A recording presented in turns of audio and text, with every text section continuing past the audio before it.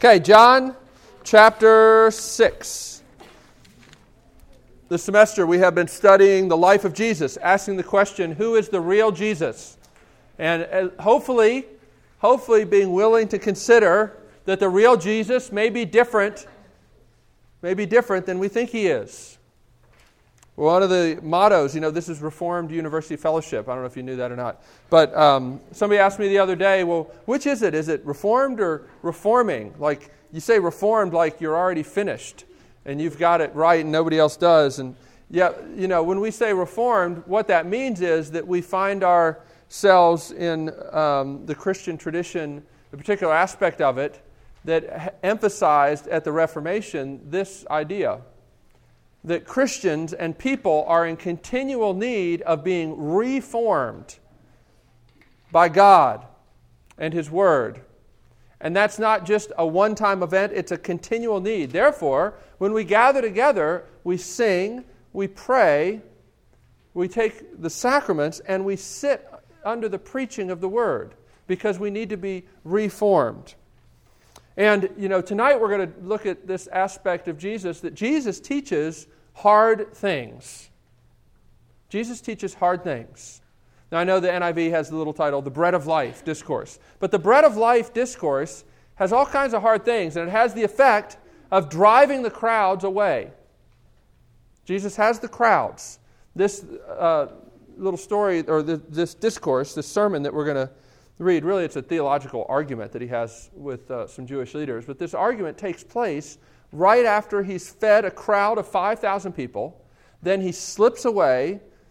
The disciples go across the lake, and lo and behold, Jesus is among them walking on the water.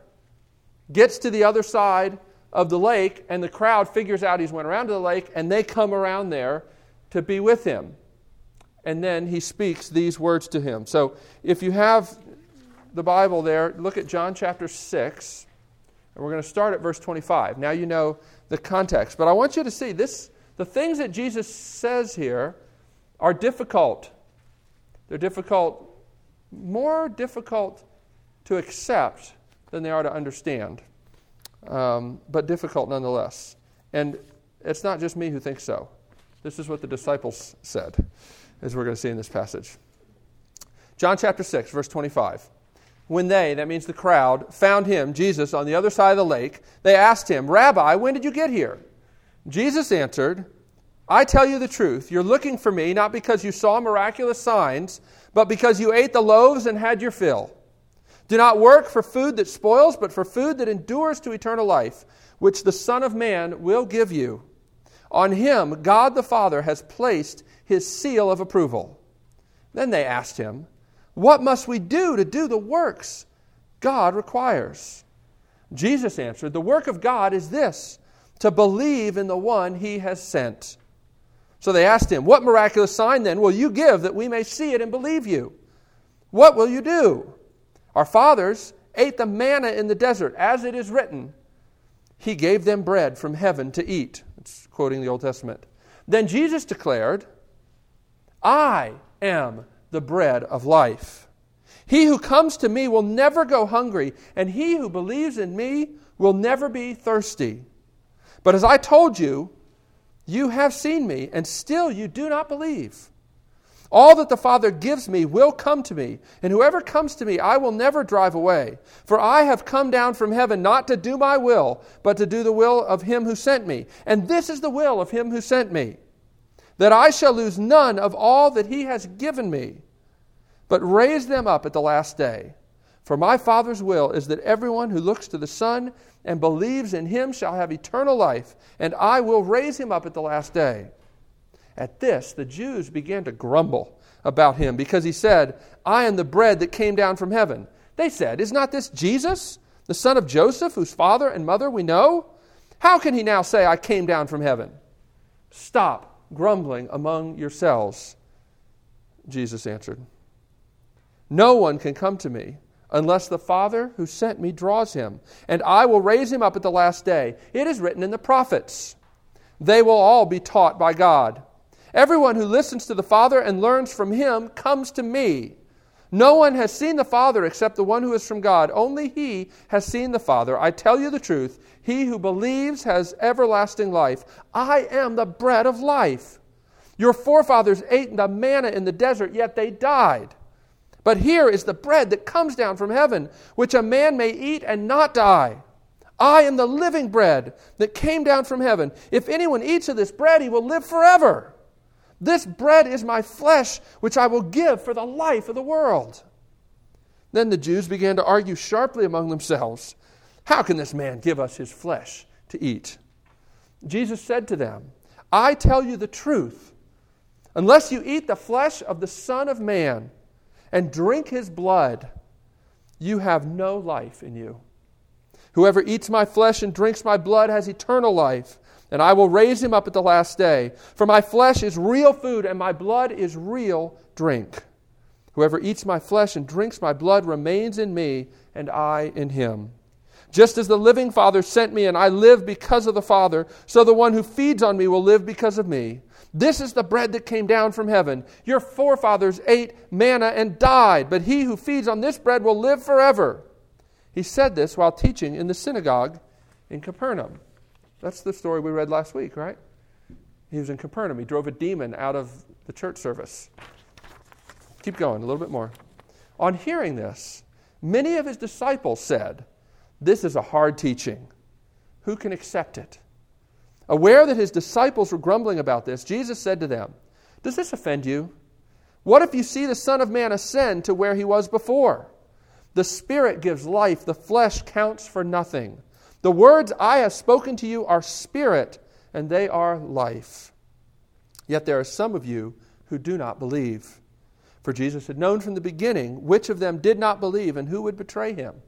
He went on to say, this is why I told you that no one can come to me unless the Father has enabled him.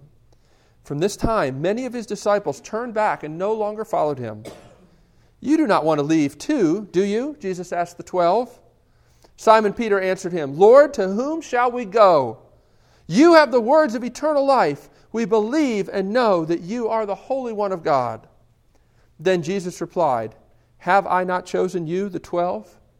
Yet one of you is a devil. He meant Judas, the son of Simon Iscariot, who though one of the 12 was later to betray him. I know that's a long passage. Let me pray and then we will dig into this. Lord, we thank you for your word. Even though there's a lot of it to cover, we pray that you would help us not only to understand, but to accept and to submit to the Jesus that we find here in this passage. To submit to you, the one who is and was and is to come. And we pray this in Jesus' name. Amen. 2 big points tonight. What does this passage teach us about who the real Jesus is? And what does this passage teach us about what it means to follow this Jesus? Did it bother you that people who are described as disciples turn and follow Jesus no more? It should. There are a lot of people who follow Jesus who may not be following Jesus. There are people who come to Jesus who Jesus says they still need to come to me. I mean, the crowd quite literally came to where Jesus was. They saw him across the lake. They went around the lake. They came to him and he said, you still need to come to me, and you can't come to me unless the Father draws you. And you don't believe. He tells them over and over again, you don't believe. And yet they've come to him. A lot of questions, not just about who Jesus is, but about what does it mean to be his disciple and to follow him from this passage. Now, what do we learn about who Jesus is? Let's start with that. A number of points here, but look back at the passage, back in verse 37, and you see this. Jesus has the crowds. He has the crowds. But his goal is so much bigger than having the crowds.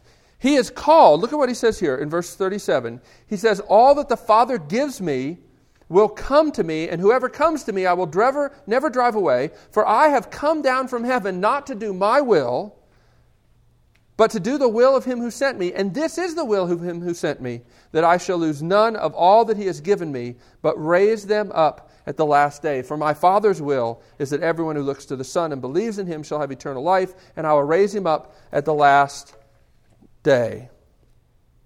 Jesus' goal is much bigger than just attracting some fans. Jesus doesn't care, really, if he's very popular. He seems actually to do things to make himself less popular all the time. And this is a classic example, but there's a lot of examples in the Gospels where Jesus does things that confuse people, that even drive people away.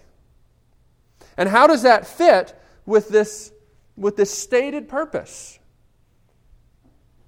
This stated purpose, I've come down to do the will of my Father, to seek after people, to take all these that the Father has given me and to draw them to myself and to keep them unto the last day.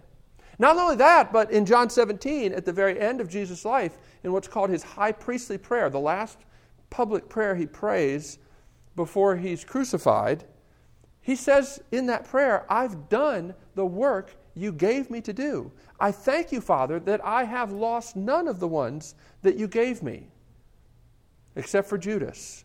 But he was a son of perdition from the beginning. He's, regularly kind of making a special case for him, which we won't talk about too much tonight. I'm afraid there's not time to talk about everything. But he's got this mission. He says, this is my mission. He doesn't fail in his mission, and that has to be the framework through which you understand what Jesus is doing in this in this story, in this sermon. Somehow, Jesus saying things that confuse people and upset people fits in with his stated goal and will of bringing people to a knowledge of himself.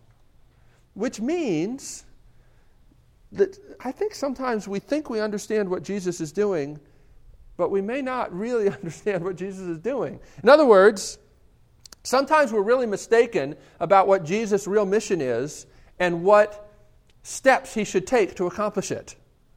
This doesn't seem like Jesus is doing what he should be doing. But I would suggest to you, based on all the things he says here about the nature of true faith, that it may actually be part of the way that he's going to get to this goal, to drive away people who really aren't interested in anything more than getting their bellies full. He does nobody a favor by letting them think that they have a relationship with him. And while it may seem harsh, as a matter of fact, they're confused. They think that he's talking about cannibalism, and he doesn't explain himself. He actually pushes the point even more. And it's based certainly on him knowing things that you and I don't know about people. So I'm not saying that when people come up to you and they're interested in finding out about Jesus, that you deliberately drive them away. But I am saying that you would be in good company if some of the things you say freak people out, and they're not really that sure that they still want to know more about Jesus. Because that's what Jesus experienced all the time. So he has the crowds, but his goal is much bigger. Do you have room in your understanding, room in your heart for a Jesus like that? For a Jesus who says, my goal is not to get the biggest crowds that I can get. My goal is to bring about true followers of me. Jesus never wants to let himself be, fit and squeezed into our little categories. Second point, Jesus is the one worth laboring for and spending all that we have to obtain. Look at what he says. Now, this is fascinating. What they ask him, I always love how people ask Jesus questions and he answers completely different questions. He does it all the time. He does it in chapter 3 with Nicodemus. Nicodemus says, Rabbi, let's have a nice discussion. He says, you must be born again. And he turns it into an argument. He does the same thing here. They say, Rabbi, when did you get here? That seems like a nice... And he says, I tell you the truth. Now that's a strong, emphatic statement. I swear upon a stack of Bibles. You're looking for me not because you saw miraculous signs. You don't care when I got here. You just want more food. That's what he says. Now that's bizarre, isn't it? And what's interesting? Jesus is not off base at all here. Because earlier in chapter 6, right after he fed the 5,000 people, do you know what they tried to do? The Gospel of John says they tried to make him, the crowd tried to make Jesus king by force. And he had to slip away from them. Now that actually makes a lot of sense in the first century because emperors and leaders all the time were giving free food to people so they could get their political support. But Jesus is not interested in their political support. He's interested in feeding them, but he's not feeding them so that he can get them, rah-rahing for Jesus. He's not really that interested in that. But he says, listen, what really matters is that you spend your labor, your effort, you make your life's goal to pursue this bread that won't spoil. Why do you waste all of your time and your effort on bread that's going to spoil? We're all working for something, Woe are you if you don't have any idea of what it is. You really should take some time to think about that question. What am I really working for? And is it worth it? But we're all working for these things that we think can give us peace, hope, security. But look at what Jesus says. He says our only hope is actually not in what we can work for, but in what the Son of Man will give us. This verse has always been one of my favorites because it just speaks to me, and I think speaks to most people who've been raised in church, who are still trying to figure out what is the thing I need to do that will finally get God to like me and do what I want him to do. What is the work that I have to do? If I could just figure it out, then I'll do it. We're always so naive to think that if God just told us what he had for us, if we knew God's will for our lives, we think we would do it. And I always say, well, Paul says to the Thessalonians, God's will is that you flee sexual immorality. Work on that, and when you're ready for more, we'll come back and I'll tell you some more. There's lots of God's will that we're not really interested in obeying. I know I'm being a little over extreme in the way I state that, but the point is, we're so naive if we think all we need to do is know what to do. All we really need is for God to tell us what to do. And Jesus here completely confounds them, but actually gives them the only basis for hope when he says this. The work of God, the work that God requires they ask. He says the work of God is this, to believe in the one he has sent. What really matters is not the works that you think you're going to do for God. The work that matters is the work that God is going to do to create belief in people's hearts. The work of God is this, to believe in the one he has sent. That's what matters. And then the irony, they go on and say, well, what miraculous sign will you give? And of course, the miraculous sign is the fact that some believe. That's always a miracle. When later in this passage, Peter confesses faith in Christ, that's the huge miracle. Feeding 5,000 people pales in comparison to that. That's easy. Multiplying some food. But changing the heart of someone who hates God and wants to do everything themselves, thinks they know better than God, hearts like yours, hearts like mine, that's the real work. And that's the work that's required to believe. Jesus is greater than Moses. The next point, as you go down a little bit, they say, okay, well, they're still trying to figure out Jesus. And one of the things that they're always trying to do is they're trying to put him into a category of something they feel that they already understand.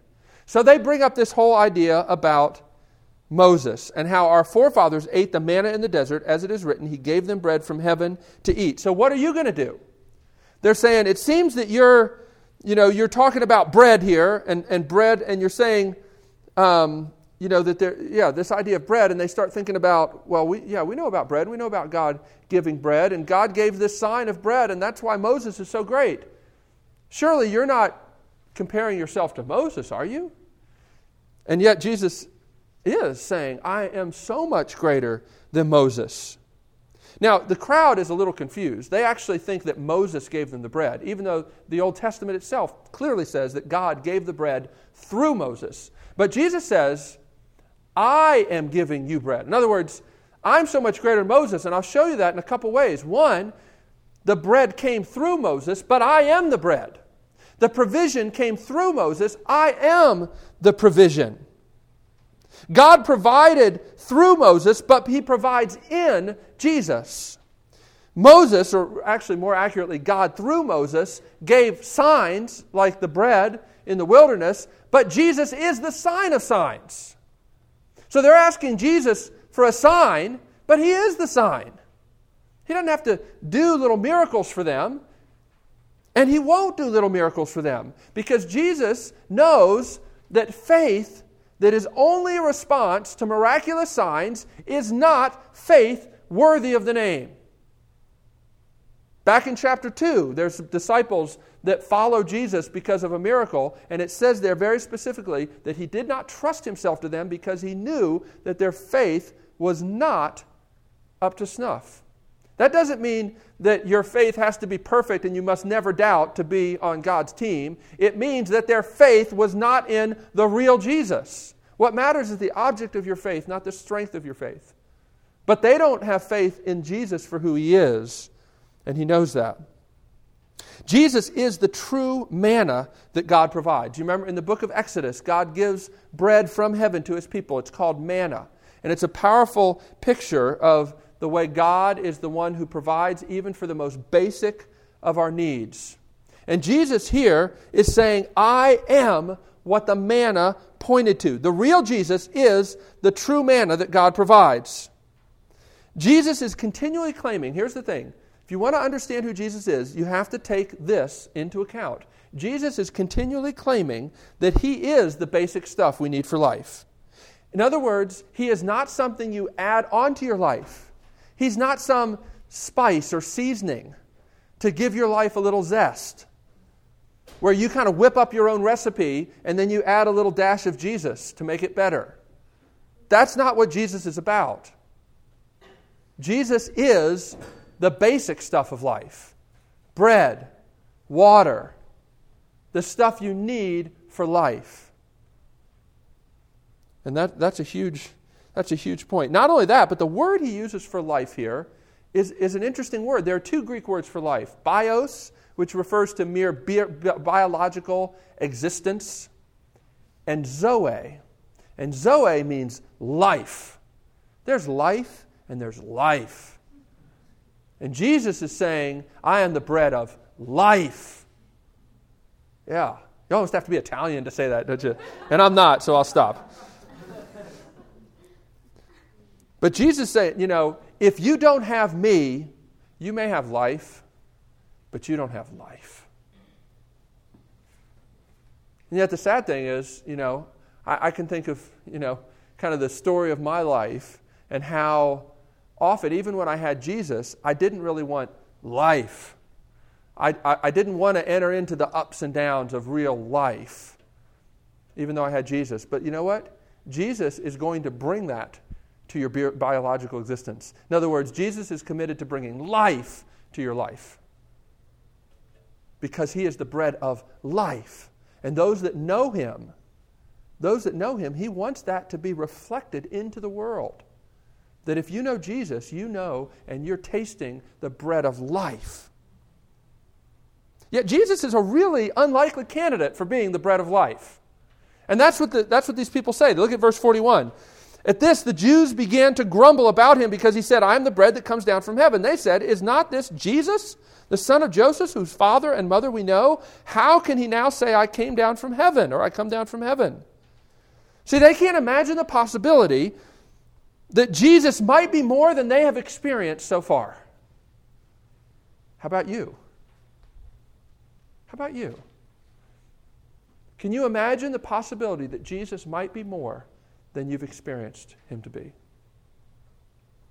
How tragic when we think we've got Jesus figured out. They think they know where He came from, and that explains it all. And I think that none of us are ever very far away from that temptation. How tragic when we do that, and how arrogant. Jesus is the bread of life. And I don't think you'll ever exhaust that. Jesus, you see, is the one who requires us to invent new categories. The old ones don't fit. You see, they're trying to fit him into the category of Moses. Moses was a prophet. You're a prophet. They're trying to fit him into that category, but Jesus won't let them do that. And you always see this in the Gospels. An encounter with Jesus always drives people to have to come up with new categories for reality. New categories like fully God and fully man. See, nobody had those categories before Jesus came, and they were driven to that conclusion because there was no other explanation. And yet, in a lot of ways, it's not really an explanation, it's a description. In fact, I found out recently how many, what I thought as kind of a layman, non-medical person, how many things that I thought were diagnoses are really just descriptions. Whenever they say itis, that just means you have inflammation of something. It doesn't tell you why. I always thought, oh, well, I've got this itis. And no, that's just a description. And so much of theology is that way, you know. To say that Jesus is fully God and fully man, you know, as theologians have wrestled with that over the centuries, they know some things about, well, it can't mean this and it can't mean that because that would contradict this scripture or that scripture. We're still not really that sure about what does it mean for Jesus to be fully God and fully man. It's a new category. They were driven to this new category by the reality of who he is. The disciples were not people who believed that people just raised from the dead. Certainly not physical bodies. Nobody believed that. I know sometimes they tell you that Greek mythology and whatnot had ideas of gods raising from the dead. Not physical bodies. Nobody had that belief. And yet these disciples, these monotheistic Jewish men, were driven to the belief that Jesus was God in the flesh and that he died and was raised again. None of that really makes very much sense. That God would take on flesh, that even if he did, that he could die, and that if he died, his body would be resurrected, glorified. See, Christian theology, believing in Jesus, requires you to come up with all kinds of new categories. The old ones don't fit. But sometimes we refuse to adopt new categories. Sometimes we just say, no. Jesus teaches things that sometimes people just say, no. I won't accept that. I can't believe that. Jesus teaches hard things that drive away the crowds, and Jesus teaches hard things that confuse his disciples. Look at these two ideas. The first, he's talking here about eating his flesh and drinking his blood. And you have to know, all the cultures in the Mediterranean area, including the Middle East here, they all thought cannibalism was about the worst thing imaginable. Horrific idea. And here's this guy, this prophet, standing up, telling people they need to eat his flesh and drink his blood. And they're getting upset about this. In verse 52, they argue sharply among themselves. How can this man give us his flesh to eat? Jesus does not back down. Jesus does not say, well, don't take me literally. I didn't really mean that. What I meant was this. He actually says that in verse 63 after the crowds have left. After the crowds have left, he explains to his disciples, to the 12, I don't mean you need to literally eat my flesh. But he doesn't do that for the crowds. He presses it even more. See, it's not enough for the people to be impressed by his miracles or wowed by his teaching. Their deepest need, and the one that Jesus is committed to meeting, is to have his life be given for them. It's not enough for them just to follow him around and be impressed by him. And he knows that their problem is not just a lack of understanding. For him to settle the issue of their understanding may be actually even to court the possibility that they would think that they know Jesus and follow him around for a long time when they've never actually had to stumble over who he really is. Sounds like a lot of Southern churches I know. It does. I mean, this is the thing. You see, if Jesus walked into our churches, I think he would say these kinds of upsetting things. Now, I don't think this would actually upset us. There would be other things he could say that would upset us. But Jesus would be loving to do that. Because Jesus does not want people thinking that they have a relationship with him just because they're impressed by him and they like to be around him. It's not the same thing. And the really dangerous thing is when you think it's the same thing. And Jesus does not allow that illusion to remain. He drives them away. He is, as the Bible had predicted, the rock that makes men stumble. But that's part of His grace to do that. He knows their problem is not merely a lack of understanding. Their problem is a refusal to submit to who He is and to what He's bringing. And that is the key to salvation. A relationship of submission to who He is and what He's bringing. Charles Spurgeon, the great Baptist preacher, said it this way: "Upon a life I did not live, upon a death I did not die, I stake my whole eternity." How are these people going to get to that point if they think, hey, me and Jesus are buds. He feeds me and I worship Him and everything's great? That's not discipleship. It's not what it means to be a real follower of Jesus. So He drives away the crowds. But then He also teaches hard things that confuse His disciples. And this is, for a lot of people in this room, this is the aspect of this passage that's really upsetting. There are a couple things that confuse the disciples in this passage, both then and now. But they really boil down to one thing. Why does Jesus drive away the crowds? Why does Jesus not bend over backwards to make it easy for these people to accept Him? I mean, doesn't Jesus want everybody to accept Him? And doesn't He do everything in His power to make it easy for people to accept Him? Isn't He up there in heaven wringing His hands, wondering why more people don't accept Him? It's not the picture Jesus gives here in this passage. And that's challenging. And that's hard.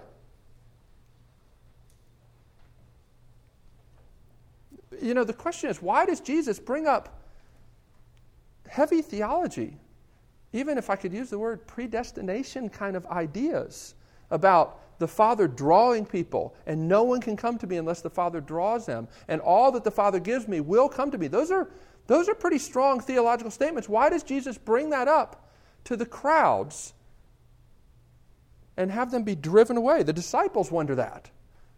They don't like that. Have you ever found yourself wondering why Jesus does what He does in salvation?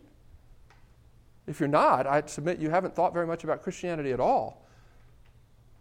These kinds of things confuse Jesus' followers. Again, the answer, I think, is partly because Jesus doesn't really want fans. He wants disciples, people who will follow Him even when they're confused because they've tasted and know that there is no life anywhere else. But following Jesus does not mean that you're always going, rah, rah, Jesus. Yeah, that's the way. Hard, this word hard, when it says it in verse 60, this is a hard teaching. It doesn't mean difficult. That word doesn't mean difficult as much as it means hard to accept. And this is one of those issues.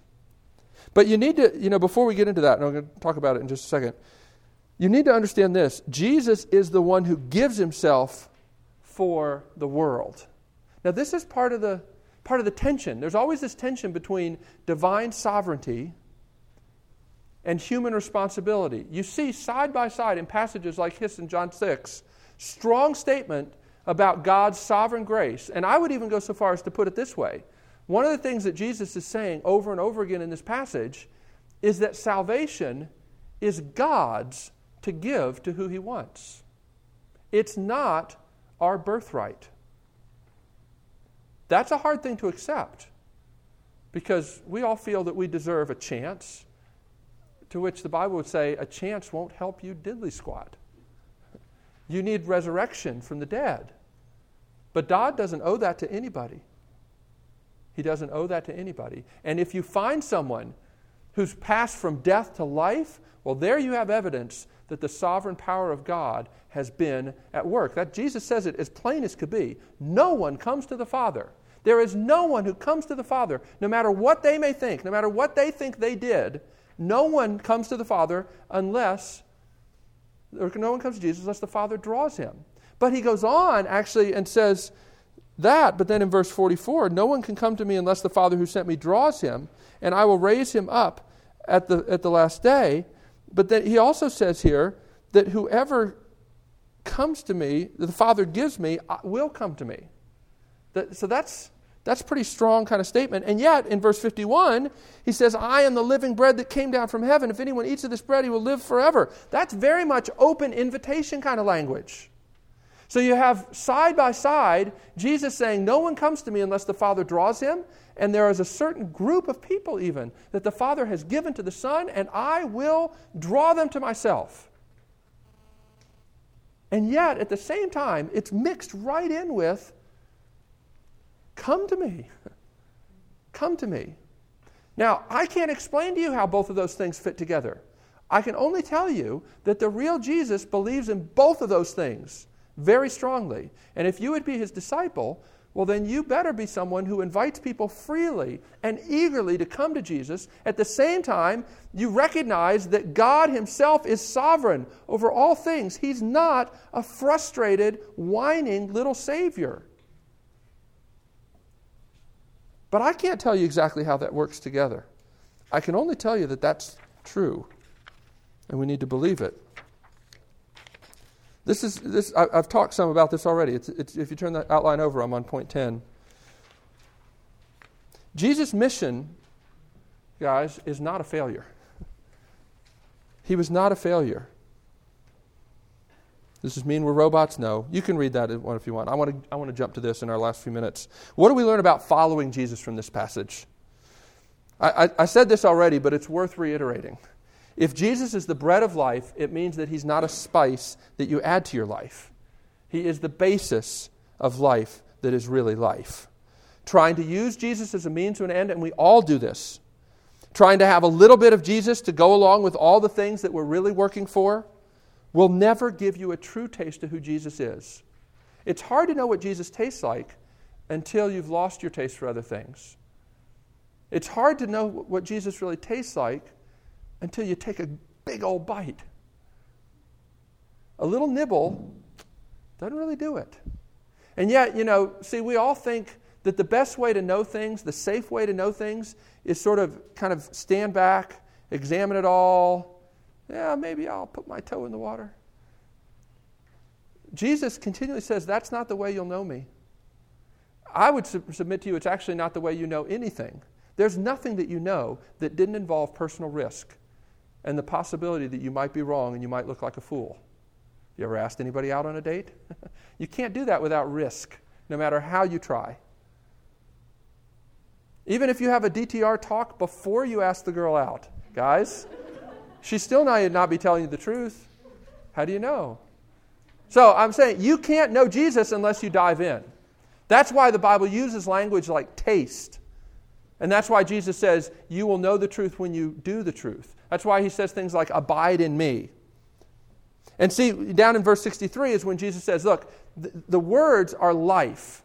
So when you put this whole passage together, he's saying, the bread, I am the living bread, and it's my words that are really the way you access this, but you don't figure out my words unless you eat them and take them in.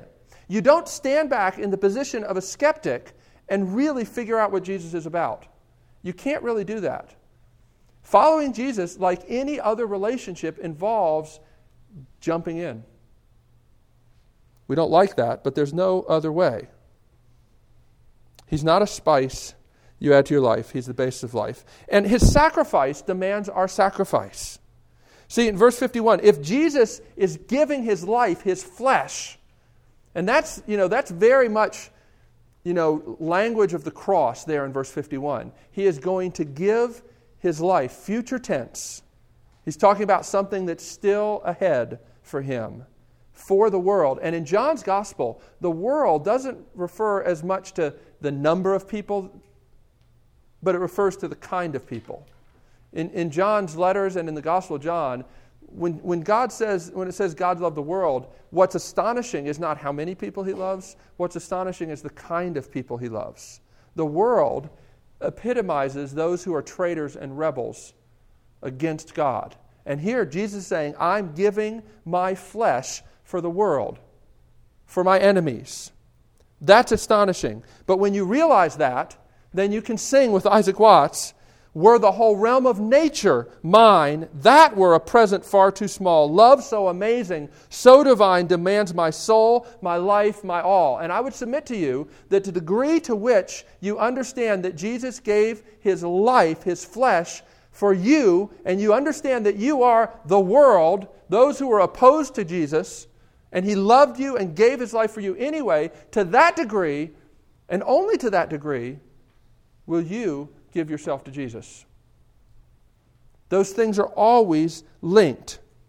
Following Jesus, you see, often seems like insanity. And that's one of the things I love about this passage. My sense of Peter's tone of voice is, yeah, we want to follow you. Where else can we go? But there's very much this implication that if there was another option, we'd be taking it about now. We thought you were here to vanquish the Romans, and now you've gotten rid of the crowd. How can you stir up a popular revolt if you get rid of the crowd, Jesus? We're out here in the suburbs, as it were, to stir people up so we can take Jerusalem. And now you just got rid of the crowds. What are you doing? There's evidence that that's what drove Judas Iscariot to betray Jesus. He was a zealot. And when Jesus disappointed him and refused to go along with that agenda, he started looking for another option. A true disciple is one who, as much as they would like to, in the end has to say, Jesus, there's no other option. There's no other option. I have nowhere else to go where there is life, but man, sometimes this is hard and I don't like this. Do you know that that's what it means to be somebody who follows Jesus? That's what following Jesus feels like. That's what we learn from this passage. True disciples are those who say, what choice do we really have? There really is no other life. And yet, sometimes we really wish there were. We need to feed on Jesus. That's another thing. Jesus describes relating to Him and being His disciple as feeding on Him, and intertwines all these ideas of abiding. I think the NIV translates it remaining in Him. That's the idea of abiding in Him, with eating His flesh, with His Word. He talks about in verse 63, His Word. All these ideas are overlapping ideas, and what you get out of it is this. We need to feed on Jesus even when we sometimes choke on some of His words. Because here's a great example of people trying to feed on Jesus and choking on His words. The Spirit gives life through the words of Jesus, not through eating His literal flesh. That's what He says in verse 63.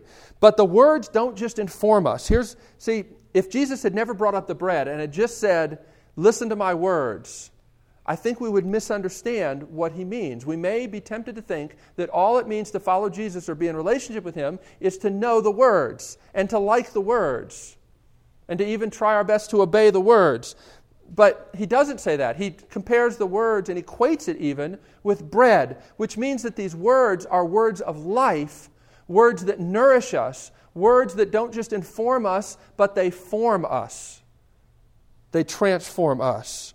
Tim Keller puts it this way: the image of bread teaches us that we take Jesus in and He becomes part of us and empowers us, just like in digestion.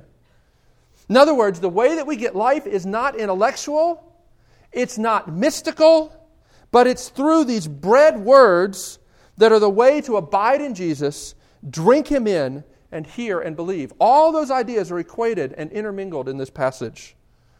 But it's grace alone which can give us faith in His words. Faith, grace alone. And that's what you get here. Peter's confession in verse 68, you alone have the words of life. Did you notice that that's actually a response to what Jesus declared up in verse 63?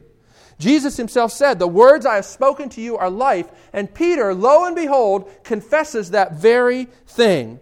But according to what Jesus has said in this passage, the only way that Peter can respond that way is if the sovereign work of God has been working in his life. Praise God for His grace.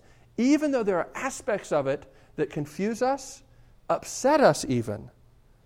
But there is no other life.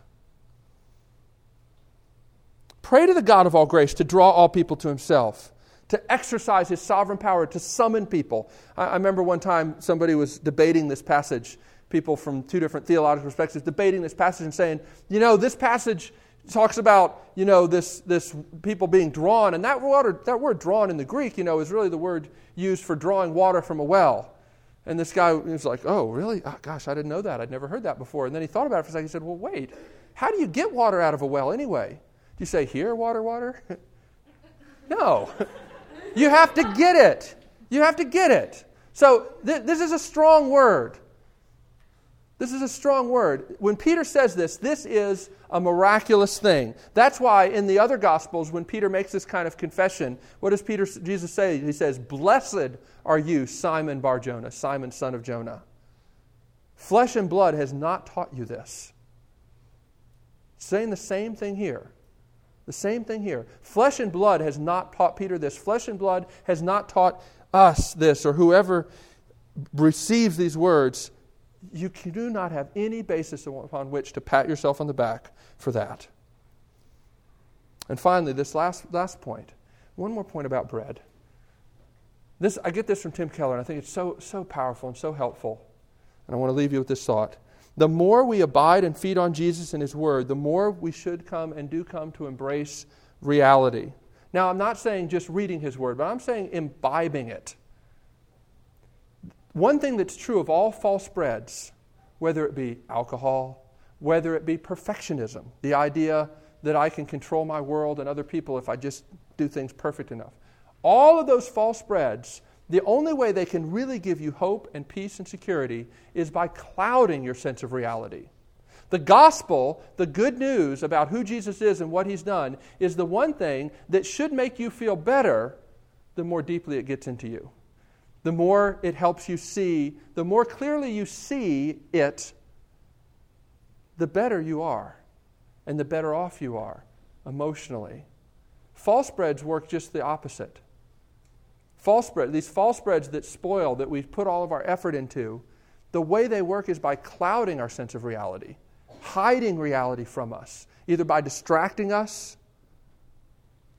Christians are those who should be coming more and more into touch with reality as they imbibe, take in, and practice the words of God.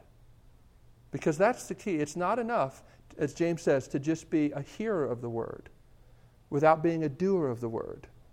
As you embrace these words and they become reality, it gets you more in touch with reality. Let's pray together.